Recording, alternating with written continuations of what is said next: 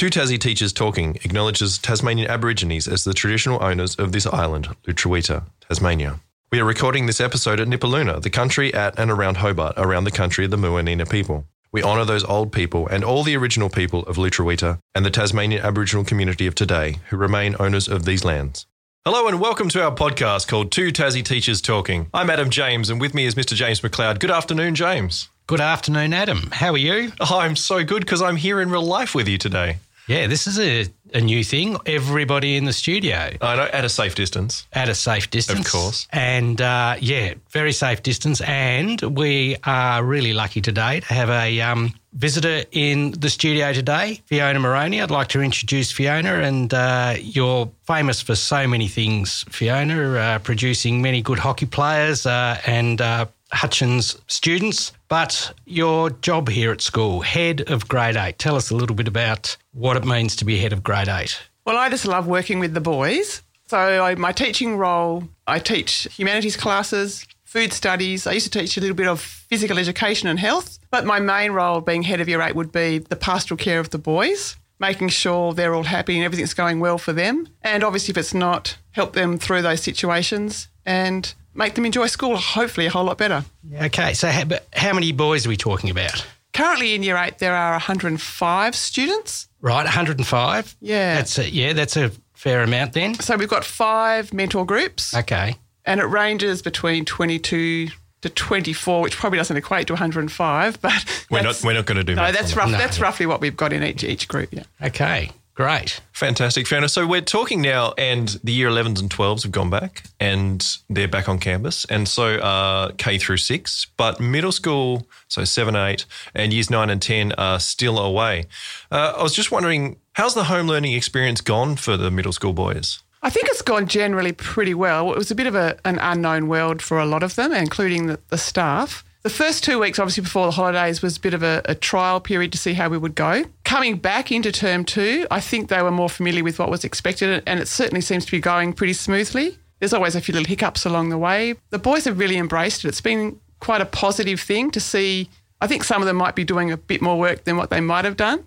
Some of them feel more relaxed, there's a bit more time, and some of them are getting more help at home, whereas in the classroom, they get the help, but they probably feel more comfortable because they're in their own environment to do their learning. Yeah, absolutely. So I guess I teach a couple of year 8 classes, and some of the issues, I guess, that come up are the sort of overuse of technology. And I know that in teaching year 8s, there's a sort of no device policy that's usually enacted, and this is sort of the opposite of that. Has that raised any issues, do you think, or is it because of the nature of the situation, it's just everyone's sort of ready and okay? We've made a big decision to help guide the boys to have breaks throughout the daily sessions like they would for recess and lunchtime, encourage them to get outside, stretch their legs so they're not on the devices all the time.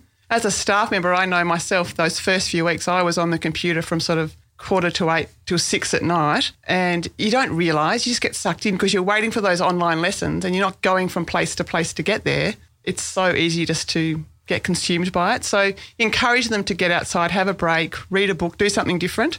One of the things a couple of the boys have been saying as I've been talking to them during their mentor sessions is they're finding that their waistlines might have grown a bit because they're at home and they can eat more, and obviously at school we've got set times we're meant to eat.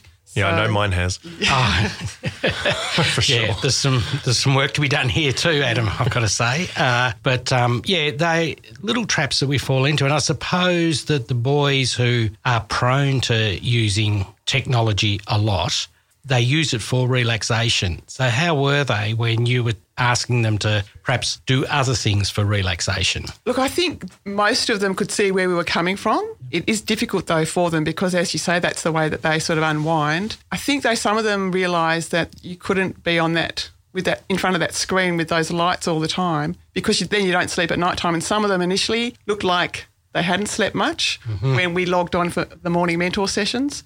So it was probably an experience that they won't forget because they've had to learn to manage their time better. Yeah, and I think if we look at the time that we've been in the lockdown, Hobart's been pretty fortunate because we can encourage the boys to go outside at recess and lunchtime because we actually have, we're living in a winter wonderland. It was most days were just beautiful. It was gorgeous. So people really embraced that. Perhaps if it had been a really bad winter, and if it had been wet, then we perhaps might have found it a little bit harder to encourage them to to do those sorts of things? One of the things that we decided we would do for the Year 8 boys was they've missed out on lots of opportunities, like all their sports have stopped. They haven't had the experience of Year 8 camp where we normally go to Freycinet and they survive. They must have been disappointed about that. Well, I think they were deep down, but when they realised they didn't have to walk for the 4.5 days with, you know, a 20-kilo pack carrying everything, some of them were probably quite relieved. So we came up with an idea where we would still challenge them and that involved them to do something outside their comfort zone, but push them so that they were still a bit vulnerable and they would learn from that experience and grow as people. Yeah, that's a really valuable opportunity, I think. It's a real shame to have missed that phrase. I remember back in my school camps, you know, this is hard, but actually at the end of it, wow, that was valuable. And it's the thing you remember. Yeah, that's right. Yeah. And, you know, the experiences they have with the possums and the wallabies and things along the way, they don't follow our instructions of putting their food away. That all just gets eaten and then they're looking to scrounge whatever they can from their friends. So we devised this challenge where they had to experience 40 hours of independence. We call it the 40-hour solo isolation challenge. They had to pitch a tent in their backyard with the plan of sleeping in it or being outside for the 40 hours, sleeping in the tent for 2 nights, being self-sufficient. They had to plan the meals that they would eat, had to cook their meals. There were various activities that they had to do along the way. They scored points for those. Some of the boys obviously wouldn't be familiar with that sort of experience, so the challenges were provided so they could have some assistance along the way if they felt they needed that, obviously not for as many points. So they did things like cook marshmallows, cook damper. They had to make shelters. They could sleep in those if they wanted to. Had to make a sculpture from natural things in the garden. They also had to plan a 10 and/or a 20K walk, run or ride. And think about the things too that we as staff, if we were planning that, the risk that would go with that. So they had to look at the weather forecasts, the possible dangers. It was quite interesting looking on Strava, the amount of kilometres some of those boys covered. A bit like when we did the cross country, they don't realise that they've done 20 or 30 Ks because they've planned that for themselves rather than us forcing them to do that. Yep. Yeah, wow. And we had boys that, you know, walked up the top of Mount Wellington and they've got amazing photos of the view and brilliant. You don't get to do that on a normal school day. Yeah, no, that's great. So actually some real positives in doing the camp in a different way, and that isolation aspect, like actually being in isolation and then isolating yourself from the few support people that you have at home. That could have been a little bit cruel, but it wasn't meant to be like that. It was more pushing them out there, getting to experience things and having that time where they could reflect on some other things themselves, having that quiet time. I mean, some of the activities was to get them off the screens as well. That was one of the main things behind it because, as I said before, you know, we're in front of these screens for longer than what we normally would be in a classroom because we're at it at school, and then when you go home, which you're already at, you just get consumed by that time. So getting them out of that into some fresh air, although it was a bit cold during the evenings, unfortunately, on Thursday and Friday of last week, I'm pretty convinced that the boys certainly got something from it. That sounds amazing. I know my kids, 3 and 6, when they use their screens for a while, I noticed that their creativity and their improvisation and their play is sort of to that detriment, so it suffers. And when I want them to start engaging their brains in their play and stuff like that, we find that take the iPad away and then there's some complaining for a few 10 minutes or so. But after that, there's this beautiful play that emerges from that old human experience of I'm bored. Actually, I can make my own fun and I can have a lot of fun. So that sounds like a really great opportunity that you've given those Year 8 boys. I wonder if it's something that might come back in a similar sort of form next year. Is that? Well, look, we often offer opportunities during our enrichment week towards the end of the year, and I suppose that's something else that we could get the boys to do, once again, in the confines of their sort of familiar environment. But yeah, definitely it's got potential to continue on with or just tweak it a bit more. Yeah. We're also hoping, though, that the boys, because they've missed out on that whole outdoor ed experience, that later in term 3 we've got some other things planned where they'll experience some of those things up on Mount Wellington, just for big day trips. There won't be any overnight experiences because those things aren't actually allowed at the moment. Yeah. Now what about you, Fiona? I don't suppose you partook in the camp? I certainly did, James. You did? Yes. Oh, wow. I was determined to prove... You're a hardy soul. To prove to my own family that I was capable of doing this. Some of them had their doubts, and I made it very clear that I was going to do it. I set up the tent and I sent some photos through to some colleagues of mine, and they told me I was glamping. I don't know whether I was. I was just using my backyard, and I made sure that I was comfortable in my tent. Oh, you've got to take measures to make sure that you're a comfortable person. Otherwise, it wouldn't be fair, would it? That's right. And when I do go camping, I do make sure I've got a very well-inflated mattress of about 10 centimetres high. I don't sleep on the little tiny ones. No, that'd be silly. And it's lucky I didn't, because it was mighty cold. Yep. But I was warm, but I was a little bit uncomfortable still. It was like the Princess and the Pea type of story, probably. I could feel certain things in the ground underneath me, even under that 10 centimetre mattress. Yeah, well, look, how about catering? Were you... Are you doubting my culinary skills? We would never do that. No, you were just we're actually marshmallowing. I had planned it. Dampering. I did. So I planned to have a barbecue on the first night. That was pretty easy. And I planned in advance. I actually made some potato salad on the Wednesday, and I made sure there's a bit left over for me to have with my barbecue, with my steak. So that's what I had for dinner on the Thursday night. Sound like it does sound like, I was just thinking that, yeah. And I did cook marshmallows, and I had a nice little fire pit that was going. Cooked those. The damper wasn't as successful. That's disappointing. That puts a damper on things. Well, by the time I should have put the damper into my coals, I was ready for bed. And I attempted to put it in when the fire was probably a bit fierce. Yep. Yeah. And the foil and the damper didn't get on well. No, there's a chemical reaction in there that we could talk about, but probably shouldn't. I should have listened to you or come to one of your lessons beforehand to find out. Complete combustions. Yeah.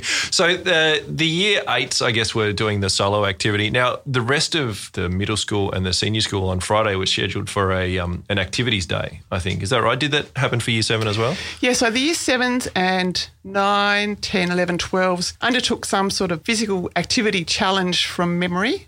Because I wasn't really involved in it, I wasn't too focused on it. But you were off glamping. Yeah, attempting to survive. Yeah.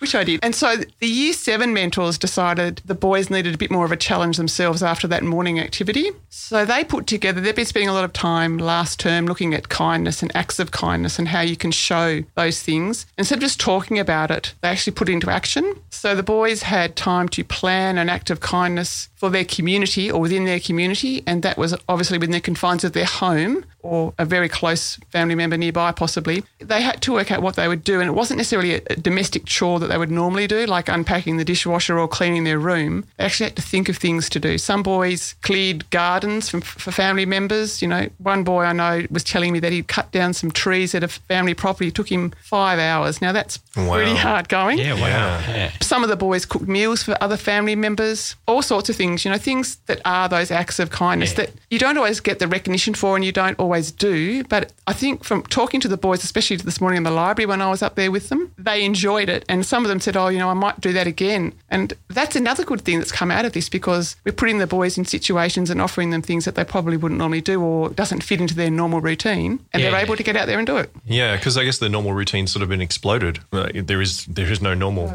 now, so anything's up for grabs. I think that's really good. I really like the way you've differentiated between kindness and the things you would usually do. So a chore that you would usually do. So your contribution to the family, which is maybe unstack the dishwasher or whatever that is, that's not kindness. That's just you being part of the family. So I think that's a really good clarification and a good modelling for the boys to grow and learn.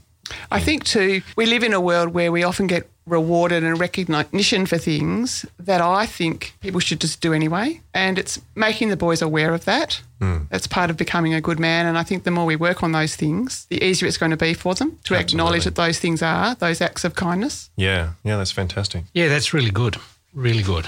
So, Fiona, what about the boys and the teachers? They've been apart for a long time. Have you, and they'll be returning in a few weeks. Are you able to assess at the moment any of the impacts that might have had, or are there anything you might be a little bit concerned about? Or we just mentioned then a few of the really positive things that have happened. You got any concerns? Well, one of the things that I've really tried to do as the head of Year 8 is make sure that every morning during the mentor sessions, as they're logging on for the day, I will make a concerted effort to go in and chat to each of those mentor groups just to get a feeling for how the boys are going themselves. And obviously in the classes that I actually teach, you know, it'll be like a normal classroom at school. As they come in, we chat about how they're going, what they've been doing, to get that sense of whether they're coping or whether they're not. And I suppose one of the big indicators is too, if they're not showing up on time to our online sessions or they're not handing their work in, you're aware that then there could be some things they're struggling with. I think also a lot of the boys thought they could just hide behind the little icons when they were signing in and then just switching off. So we've made sure that you have to see their faces, or they've got to return to the class group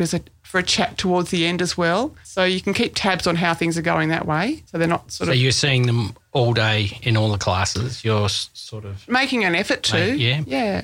Especially the ones that I may not see as much of if I'm not their usual teacher. Yes. Staff-wise, I suppose, we're still having our meetings, but they're online, so we're keeping in touch that way. Popping into school sometimes to do some planning or some marking of work. We're still connecting, but it's a different way of connecting, that social distancing or not having that face-to-face physical contact as such. That's something that I think a lot of the staff and the students are missing. So when we return, and speaking once again to the boys I've seen in the library today, they are really, really keen to come back. And I suppose seeing the 11 and 12s back today as well, that's really hit home that it will be happening soon, which is a really good thing, but they just have to wait that bit longer. Yeah, that's fantastic. It has been interesting with the seniors coming back. They're obviously very excited to be back, but I think some of the freedoms that they might have enjoyed while still maintaining their studies that have had to sort of be reduced as they come back to the mainstream schooling. I think a few of them are perhaps missing those a little bit, and I think that's probably helping them look forward to their future beyond schooling, where they can have a little bit more control of things. Definitely. Well, on that note, that's the end of our time together today on Two Tassie Teachers Talking. Thanks for joining us, Fiona Moroney. It's been great to have you. Thanks for having me. It's been good. Learned lots about you guys as well. MC, we haven't even caught up today. We've just been so excited to see each other in real life. How are you?